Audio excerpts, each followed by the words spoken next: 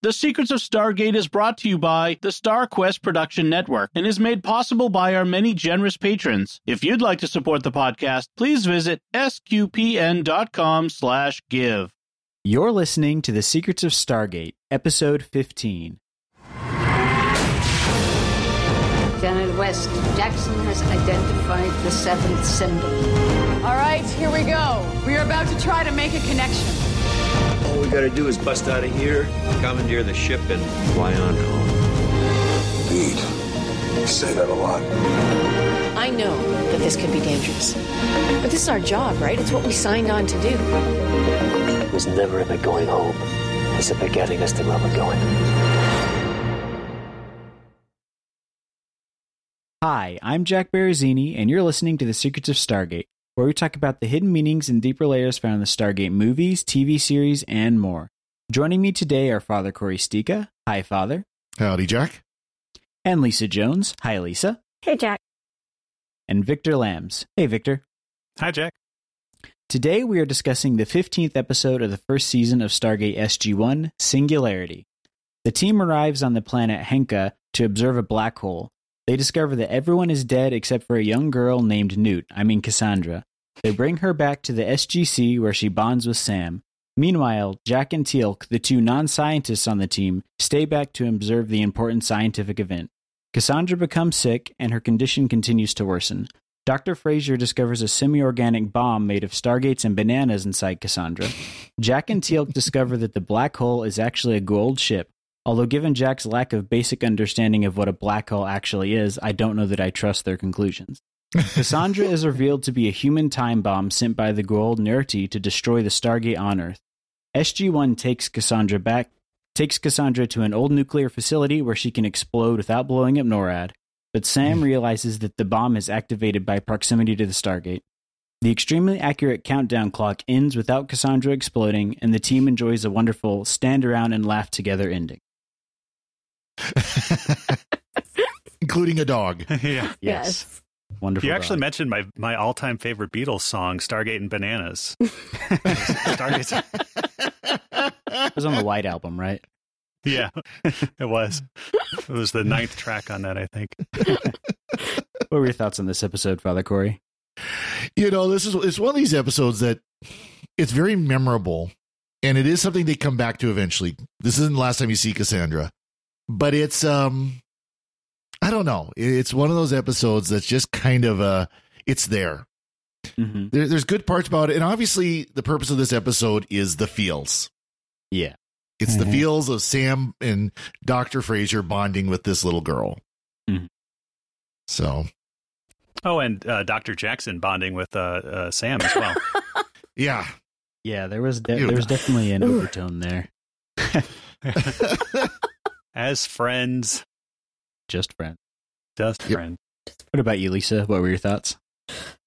I agree with Father Corey. This episode is, kind of forget all the science and all the sci-fi aspects of it. This episode is all about, feeling good. You've got, little girl, you've got Sam kind of, it's her first episode to really find her feelings, right? Mm-hmm. She's been hardcore all this time. And there's a lot of feminists out there that I'm going to disagree with about this episode. But, yeah, I'm watching it again. It's not terribly a must-watch, but it is a must-watch, but for different reasons. Mm-hmm. What about you, Victor? No, I agree. When I saw this coming up in the rotation, I hadn't seen this since I, watched my way through this show many, many years ago. And I was like, oh, it's a, Cassandra episode. I guess I'll, knock this one out. And then I just hadn't remembered, there are moments of actual, tension in this episode. Mm-hmm. Some of the operating room scenes when you don't know what's going on, and they're just handled so well.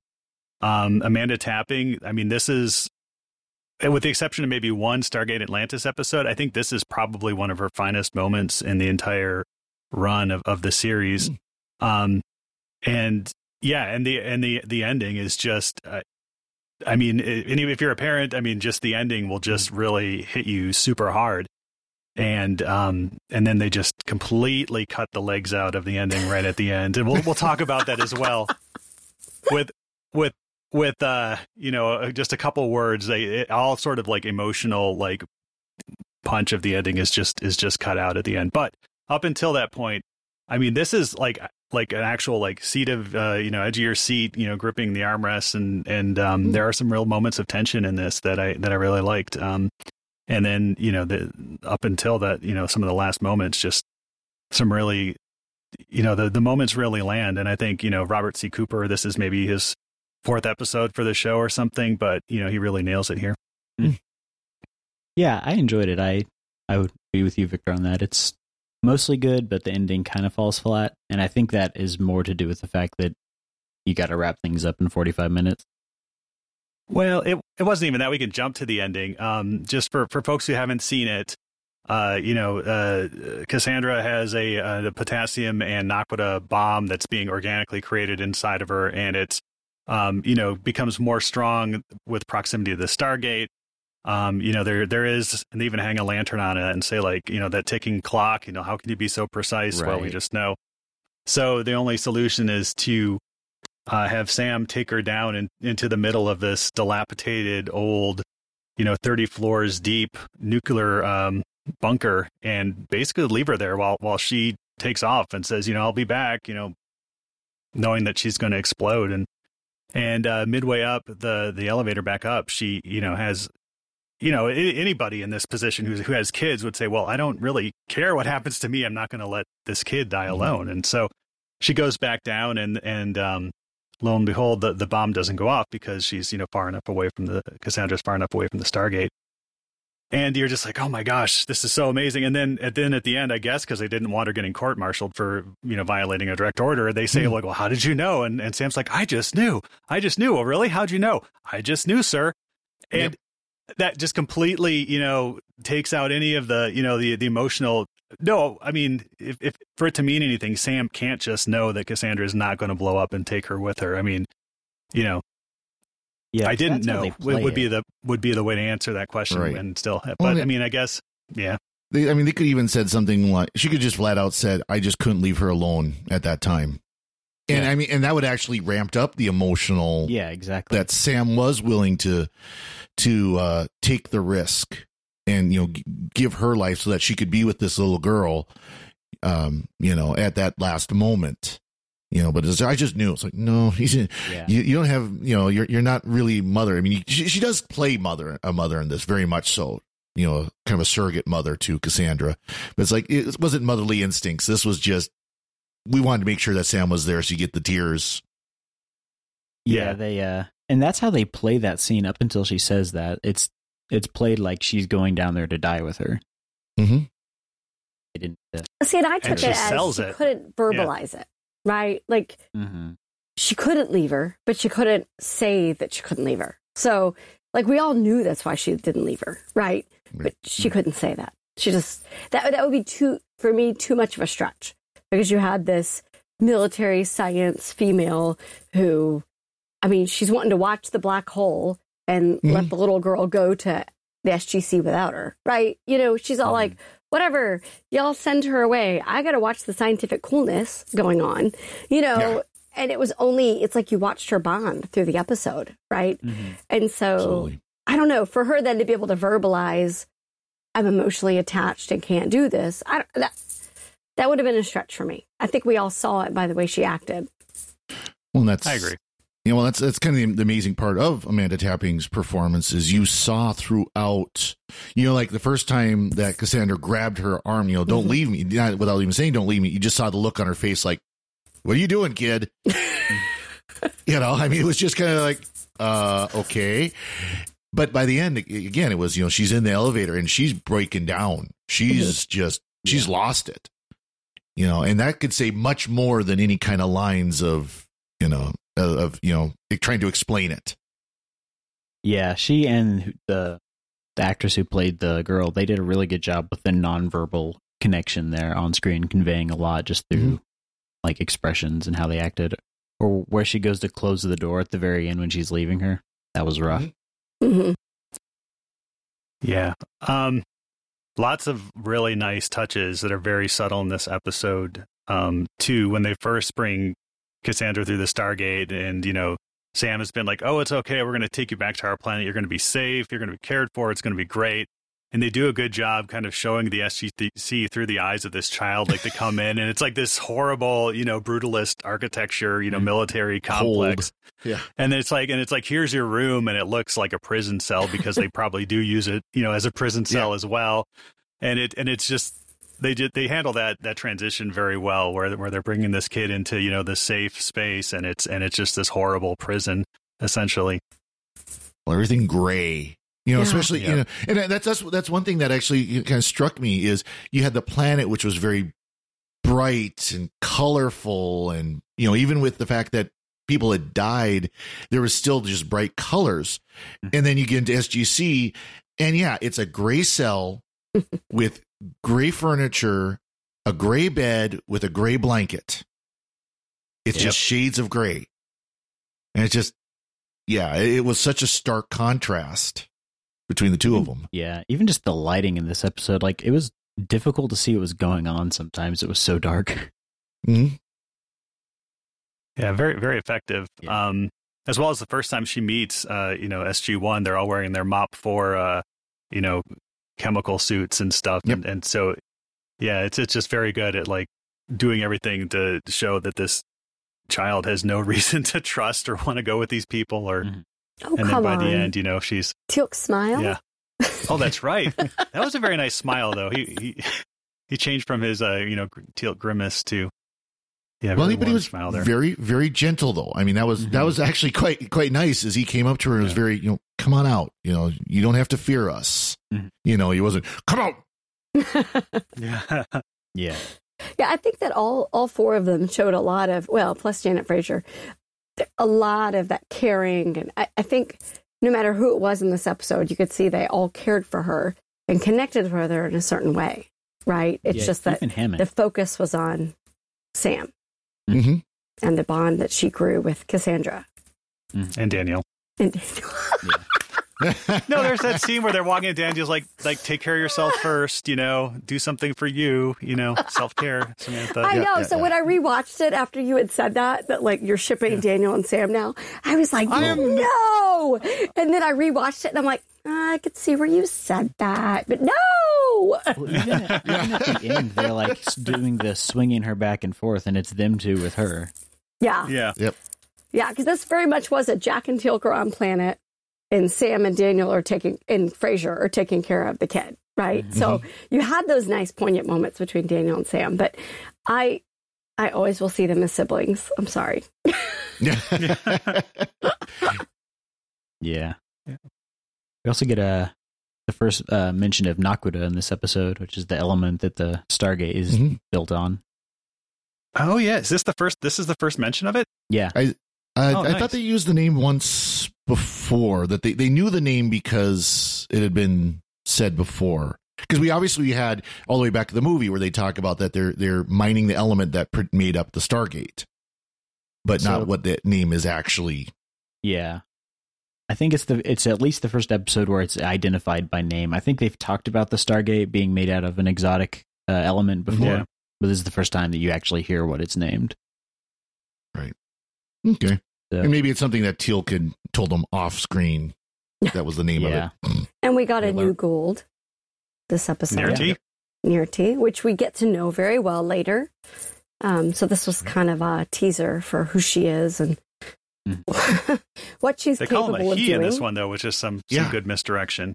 Do what?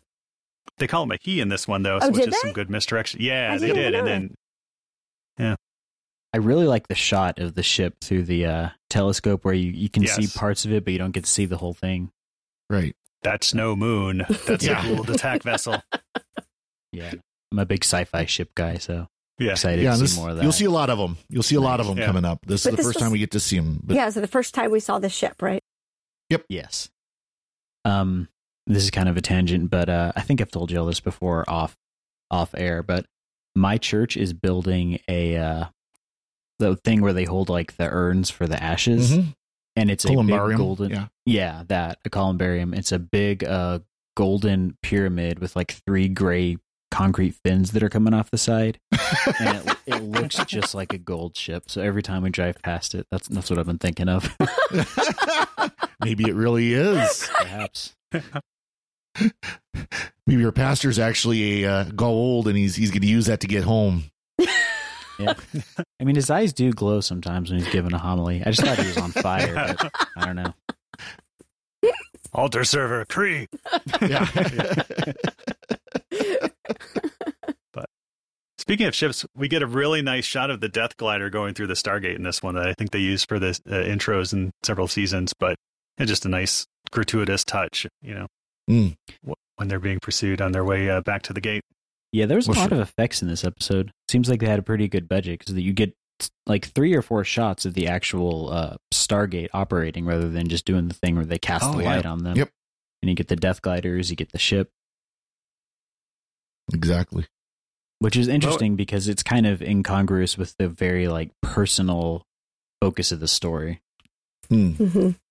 Even some of the X-ray footage, though, where they're showing the device, being assembled, that's much better than, the sort of weird, like, PlayStation, 3D animation we got earlier on when they were trying to, like, grab the Gould out of Kowalski or something. And it looks like Frogger 3D or something. Maybe it's towards the second half of the season. They have a little extra money, a little extra thrown around. Yeah. But that's what I like about this episode is it kind of tries to confuse you with there's a virus, there's the bio weapon in her body, the whole Trojan horse thing. But at the same time, it's not about any of that, right? It's almost like a distraction. Don't think about that. You're supposed to think about the humanity and the choices that we make, right? Mm-hmm. But it's in a sci-fi show. Right. Well, I think that's what sci-fi does best is taking those kinds of stories and by putting it in a more fantastical setting, you can kind of view it without the same kind of lens you'd view something like if it was just a drama show. You might just think, oh, this is cheesy. I don't want to watch people feels, but you can do those kind of stories in a more expansive way, which is what I like. Mm-hmm. Yeah, we do get this theme gets kind of revisited as well, like 9 or 10 years later in a Stargate Atlantis episode called Sunday, where the Stargate crew happens upon an ancient a laboratory built by the ancients who are the pre-existed the Gould and stuff. I accidentally turn on some machinery and it's an ancient science experiment where they were experimenting with putting explosive tumors into people, ostensibly as a last ditch weapon to fight their enemies. And it's a very important episode in the franchise. I'll just say that, but. Sort of as a companion piece, it kind of makes you think, like, did the Gould get the idea from the ancients? In this SG-1 episode, they're able to have kind of a happy resolution to it, where that's not the case in the Atlantis episode. Mm-hmm. Nice. That is cool. I almost thought, I felt like the way the direction was going with how Cassandra was acting, I felt like that the twist was going to be that she had killed everyone on the planet somehow, and she was like not actually a girl or something like that. So that's where I thought they were going with that. Wait a few seasons. It's a little dark for season 1, but they do do that. We get that later on. Yeah. So I'm used to the X-Files doing stuff like that, but yeah. Well, I did think it was an interesting concept though of the fact that the bomb would get stronger, and of course they did flat out state that that was the trap, was to send the bomb back through the Stargate, because as soon as you did it, the Stargate would explode. But that was kind of an interesting concept of some energy or something that the Stargate gets off, or it reacts to the Naquadah in the Stargate. The closer the person got to the Stargate, the worse it got. Mm-hmm. And conversely, the further they go away, the further it would eventually disappear. I'd like to think, though, that Cassandra's keto diet also played a part in making the bomb dissolve. Eating the hot dog with no bun. Yeah. No ketchup, no mustard, no bun. Yeah. Isn't that how all kids eat it, though? It is. Yeah, a lot of them do. Yes. I used to at least dip it in the ketchup. I mean, my son just wants it plain. Of course, you forget, like, we get to the whole end of the episode and she's like, what's a swing? Yeah. Yeah. Yeah. I thought that when she points over and she's like, what are those? I thought that they were going to pan over and it was going to be like a group of like boys or something, and they were going to get the wah sound or something. Or be Michael Jordan wearing some sneakers or something. Yeah. Well, we get a little Cassandra and boys later. Yes, we do. Right? Yeah. I'm glad to hear that she comes back, though, because the way Sam's talking to her at the end, she's like, yeah, I'll come visit you with your adopted parents. I'm like, oh, we're never going to see her again, are we? Yeah. Yeah. It's a little while. Yeah. Actually, no, it's second episode of season 2. Is it real? Okay. Yeah, we see her again, second episode of season 2. Briefly. Yeah. Briefly. Okay. And then we don't see her again until she has her 16th birthday. Oh, we see very old Cassandra. And then we see, that's true. We see very old little time travel. Yeah. Yeah. Is that when she's the really thin, stretched piece of skin in that Doctor Who episode? Moisturize me. Moisturize me. Yeah, Cassandra. different Cassandra there. Yeah. Not that old. Although, I mean... That's my headcanon now, by the way. There you go. Yeah. I thought it would have been cool if they had kept it that the bomb stays inside her, but she just can't get near a Stargate again. Me too. I thought it was a little convenient that it just dissolves and all's good, right? Yeah. Oh, but of course. Yeah. But she does retain her naquadah, which comes in handy later, that she can sense Gould, which is how we run into her again. Yeah. So kind of this like is Teal'c and the other. Yeah. This actually makes me think of an article I read the other day. Apparently, scientists have developed this device that is made out of like semi-organic material that will replace a pacemaker. Like they insert it into your heart and it will retune your heart's rhythm, and then it will dissolve so it doesn't stay in there like a pacemaker does. So that's kind of what it made me think of. That is neat. Yeah. Yeah. Maybe it's gold technology. We just don't know about it. Well, that is something we see. Yeah, the NID. But it's something the NID we do see. Throughout the show, people like adapting, alien technology and then kind of releasing it into the public as medical advances and stuff. So it could be. And that actually becomes a major plot point: is that Stargate isn't doing enough to bring back technology. Right. That sounds like how this would actually go over with the U.S. government in real life. Mm-hmm. Yeah, get a little realism as we go. Yeah. You just thought it was a human who invented Post-it notes. Yeah. Well, that whole story about doing it for his church, for his choir at church, that's just a cover story. Yeah. His choir at church. Yeah. By the way, I don't know if you've heard that's the story that 3M tells about how Post-it notes came to be. The guy who invented it worked for 3M, and they had this new glue that was sticky but not like permanent. And he's, let's try it on my choir books for church, and it worked so great that now, of course, 3M makes millions and millions and millions of dollars in Post-it notes every year. Yeah. I don't know if I buy that, because it's like these stories that when you find out like how these artificial sweeteners are discovered, that it's basically like people in a laboratory mixing up different things, and then they spill it and get it on their hands, and then the first thing they do is kind of lick their hands and say, "Oh, it's sweet," It's like, and then that's how you get NutraSweet and stuff. And I'm like, who does that? That doesn't make me feel better. You don't hear about all the people who died in labs. Is that it? Who licked their hands? Yeah, exactly. And of course, we all know that the real thing is it was the Ferengi when they went back in time to Area 51. Right. That's the real source of all this technology. It's a very good episode of Deep Space Nine. That's a great episode, Little Green Men. Hey, I wasn't the first person to mention Star Trek. Nope, and I don't have a drink tonight. I just got water. So no, I just took a drink too. So So I do really. Well, like you were the first to mention Doctor Who, though. So yes, there we go. I really like the scene where O'Neill is explaining the black hole horribly to Teal'c. Well, a black hole is a big thing, basically a massive hole. And I feel like they're kind of doing that. Yes. They're like hanging the lantern on the hole. I feel like anytime there's ever a black hole in a science fiction movie, you'll have like the team of like expert scientists, and then the dude will be like, here's the piece of paper, I'm going to draw a line and then poke the pencil through the paper, like to the scientists who know the basics of a black hole. So I like how they hung the lantern on that there. We get a wonderful play on that coming up in 2 episodes when we meet the Tolans, right? So, where Dan's trying to figure, I don't want to spoil it, but Daniel Jackson's trying to figure out how they're able to, travel through space and time, and comes up with a very common metaphor. And there's a funny moment with that. So, nice. There's a great line about quantum physics as well, and but and another Carter boyfriend. Yep. Oh, that's right. Yep. Got to keep a tally. Of course, I love how it's supposed to be looking at a black hole, and it's what you see on the monitor is a very average solar eclipse.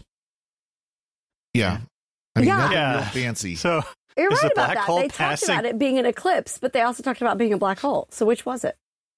Well, it was what it is. So. black hole eclipse. So the idea is supposed to be that the black hole is big enough that it would absorb the light from the sun. But then you supposedly would see the accretion disk, the disk around or the event horizon around the black hole from the sun's light swirling around it, supposedly.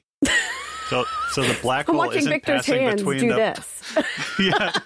So the black hole isn't passing between the planet and the sun, or I don't know. Supposed to be. Yeah, I don't know. It could be a very small black hole.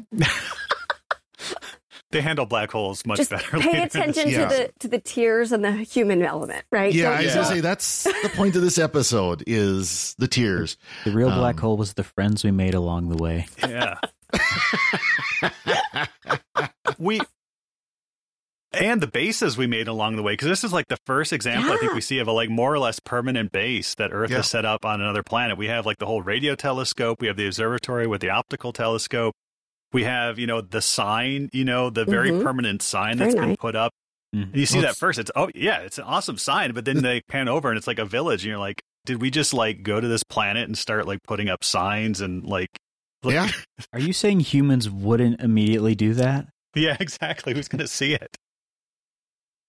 But again, we had another SG team that is all killed. So since we've already ripped off the Star Trek Band-Aid, we're going to call them all red shirts, right? Yeah, there you go. SG7. SG7. RIP. Yeah. RIP. Well, and plus 1,000 villagers. That's a pretty good sized village since, the technology seems to be, medieval era. You don't really see any kind of technology that they show. Of course, they don't show the village at all, but it just, you don't see any kind of sign of technology other than the Earth technology. Mm-hmm. Is this the first? So what are we up to now for SG teams? Is this the 7? Is that the furthest, the most numbered team we've seen? I think we saw 9 a couple episodes ago. Yeah. I can't remember what all we see now. Of course, the initial idea was there were 9 teams, but we haven't seen all 9 yet. Yeah, but pretty soon it's like take SG-21 and SG-47 and get out there. And it's like. And the Russians and SG Yet. Yeah. Yeah, I mean, it would make sense that they would expand as their mission profiles keep expanding. Yep. Yeah, once you hit season 8, it's all fair game. Yeah, it looks like by season 2 we're up to SG-11, so we do have SG inflation as we go along there. So. It does go to 11.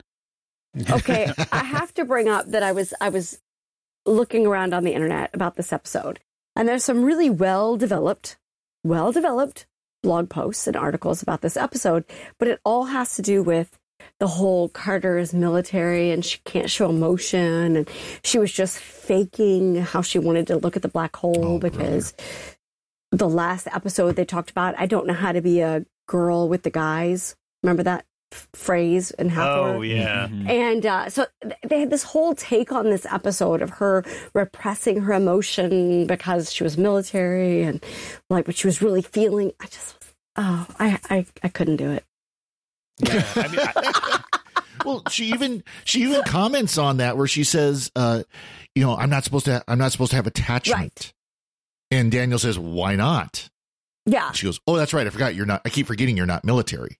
But I guess I didn't see this as divergent, maybe because I am a woman. I didn't see it as she is woman, so she's trying to pretend she's not. I felt it as she is a scientist and she is a military officer. Mm-hmm. So she buys into all of that and the detachment and everything else. Right. No, but I agree with that 100%. If you look at it, if it was Jack, if it was Teal'c, it was Daniel trying to take that child into the military, the nuclear warhead, whatever, all of them, no matter who had starred in this episode, they all would have struggled with that decision, right? Yeah. The humanity. Oh, yeah. So I guess I see it as she struggled not because she's woman and she's maternalistic and all this stuff, but just because she's human. And that's what we do, right? She's not a psychopath. I didn't feel that it was out of character for her and it was trying to make some grand global statement. The article was saying because G.I. Jane came out, the Demi Moore movie came out the same year. Terrible. And, all this stuff. And I was like, I I don't know. I think y'all are trying too hard. Well, and also, I mean, in fiction, heroes or protagonists who can compartmentalize, you know, really don't make for that compelling of a protagonist. Like if somebody's able to say, I'm just going to be like a military person and I'm going to compartmentalize everything else, there's no story there really. Yeah. But yeah, I don't know what it was like to be a woman serving in the military in, you know, 20 long time ago. I don't want to hash this around. Over 20 years ago. So yeah, I don't know, but the way they play it on the show is like, you know, General Hammond and Jack don't compartmentalize, you know, their humanity or their emotions. So I don't know why we would expect Sam to either. Well, it's just not the kind of show it is. I mean, they do. I mean, of course, you know, part of military training is learning how to do your job despite your emotions. And, you know, that could definitely be a part of it. You know, being a scientist means you need to find what the truth is despite your emotions and so on. And, you know, I could see that struggle. Anybody, you know, and of course, how many times is there the stereotypical scientist who's completely unemotional, no emotions whatsoever? Doesn't matter if it's male or female. It's just, this is a scientist and his whole life is being a scientist. Of course, usually that's the person in Doctor Who that then breaks with reality, but that's another story. Or we get Spock and Data and Right. And I don't think that I felt like we had Teal'c, who had his emotional episode where he goes back with his son, becoming a Jaffa, and we had we've had several with Jack, you know, with his, what was it? Crystal son, yeah. Do it. The crystal. With the twin. The crystal, that was it. Yeah. And so I felt like this was her episode, right? This was her episode to show who she was, a well-rounded person and all that.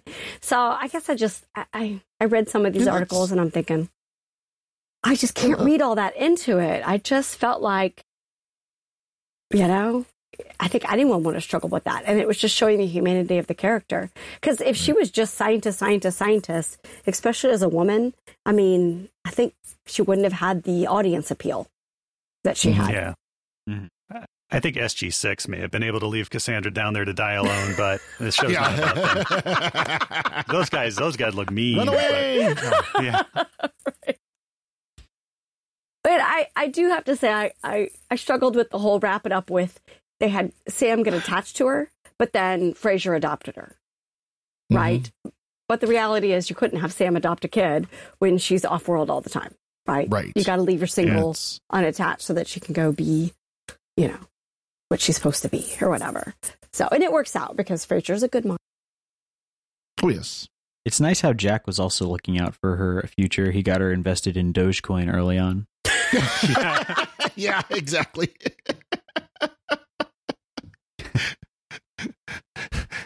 I like that. It's law that every child has to have a dog. Yeah. So I noticed that Dr. Frasier wasn't there to veto this particular law. You get the kid. Yeah. It's not like she can say no to her. Right. Yeah, but the next time Jack day. gets some sort of like brain parasite or nanite infestation, let's just see how long it takes Dr. Frasier to. So about that dog. Yeah, exactly. Yeah, no, I think this was a good episode. Going into this discussion, I was less positive on it, but you convinced me.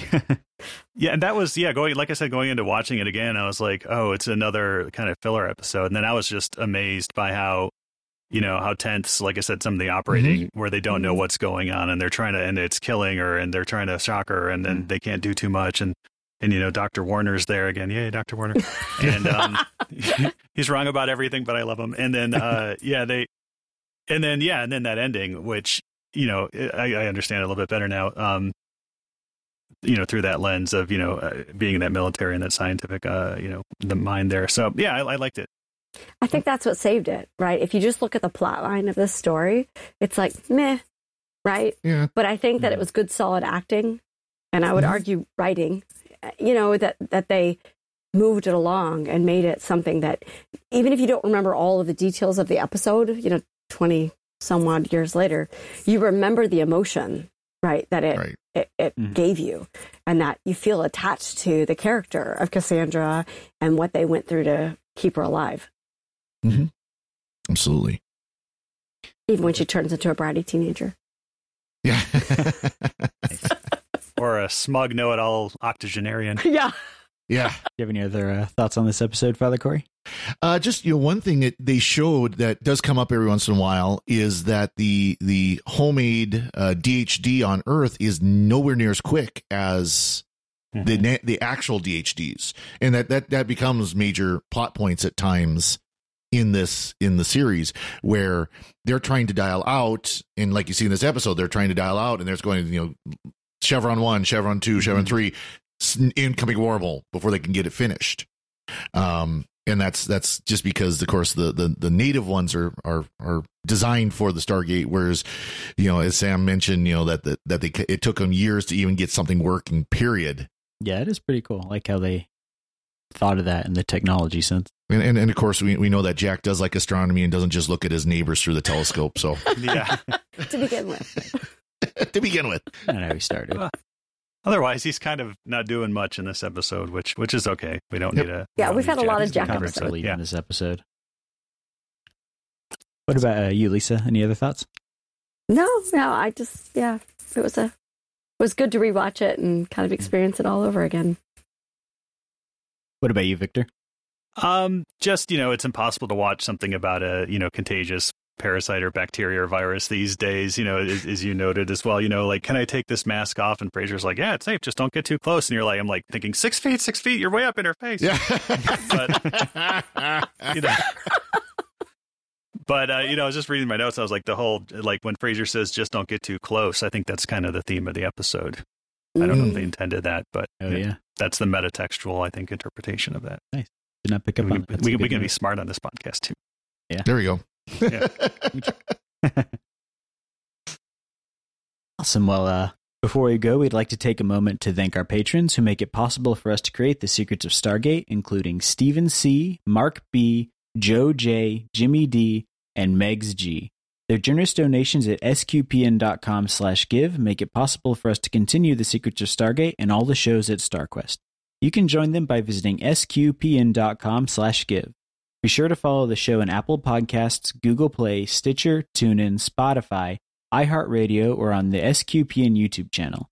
To find previous episodes of Secrets of Stargate and to send feedback, please visit sqpn.com/Stargate.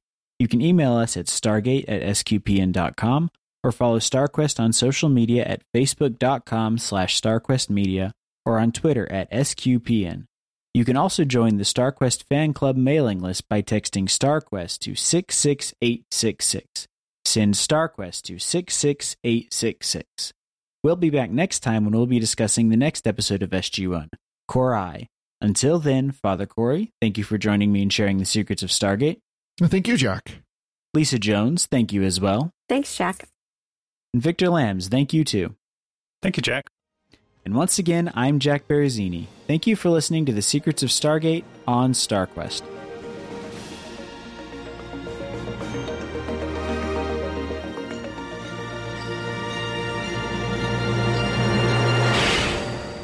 Anyway, I'm sorry, but that just happens to be how I feel about it. What do you think?